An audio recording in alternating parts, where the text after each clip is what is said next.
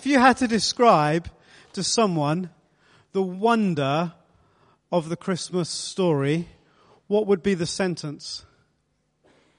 If you had to describe the wonder of it all, what would you say to help someone understand? And someone says, what's that really all about? What does it mean to you? What one phrase, one sentence are you going to say? Go. As we draw things to a close this morning and with our series, The Wonder, I want us just to, as we think forward about the life of Jesus, those verses that Sally read to us, that they were amazed by him. It was not what they had expected. It was not what they had imagined. And at every turn, Luke's gospel in particular, he says they were amazed. They were amazed at his teaching. They were amazed at his healing. They were amazed at what he did.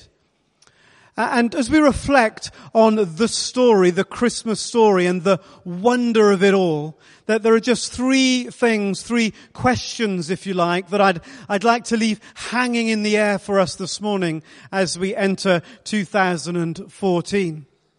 The first is about the place. And we spent some time thinking about the wonder of a stable and what that might have meant. But if God can work in a stable, then God can work anywhere. Wouldn't you agree?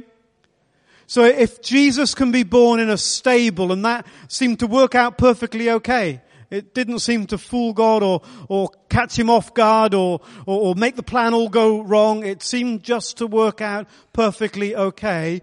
Where in 2014 might God be wanting to work in your life? Where are the places, the relationships, the tasks, the responsibilities, those areas where you might think, surely God won't be working there because God's in the temple, God's in the church, God's in the religious services, whatever we might naturally think. And yet the wonder of it is that God worked in the stable. So where is your stable, the most unlikely place in 2014 that God might be at work? And just to prove that he can use anyone, that's exactly what he did. The wonder of it all is not just the place, but it's also the people. The wonder that God should pick Mary and Joseph, who were ordinary people, had nothing particular to offer other than this remarkable ability to listen and to trust. And then there were shepherds that got drawn into the story, and wise men. They couldn't have been different types of people, poles apart on every way that you would measure them, and yet they get caught up in the story. The wonder of it is that God moves anywhere and can use anyone. There are numerous things that are fantastic about this morning. But one of the things that for me is to get changed just now with two guys who did the baptism this morning, who themselves were only baptized within the last 12 months. That's and that's the whole point, isn't it? That God uses all of us, any one of us, and to prove it, he plucks some wise men who were weird and rich, and shepherds who were stupid and poor, and he just gathers them all together and says, I can use anyone who's willing to be part of the story.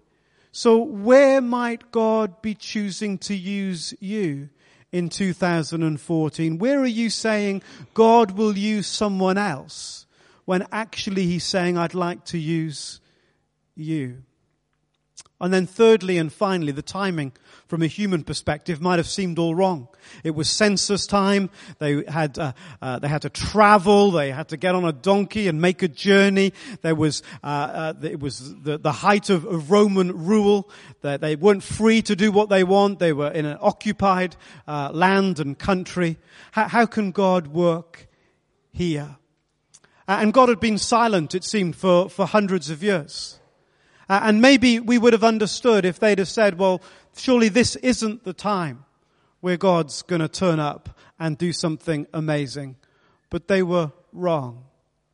What keeps you saying, this is not yet the time, when God says, actually, the time is right now? Any place, any people, any time. And that's the wonder of it all. And we put God in a box and we say, well, we're not in the right place. And I'm not the right person. And this isn't a great time.